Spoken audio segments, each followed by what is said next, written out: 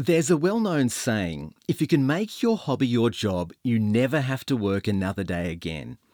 Given the frustrations and challenges of work, it's no wonder such a prospect sounds so enticing. And yet work at its best can be wonderful and enriching. So how do we understand this paradox? The Christian faith provides what I find is a compelling answer. It teaches that the God who made the universe is a worker, and he made us to enjoy work like him. But work goes pear-shaped and frustrations arise when we make it about ourselves, when we work selfishly.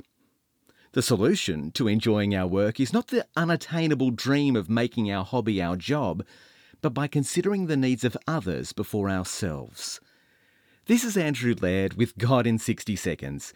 To open more space for reflection and conversation about God, go to thirdspace.org.au.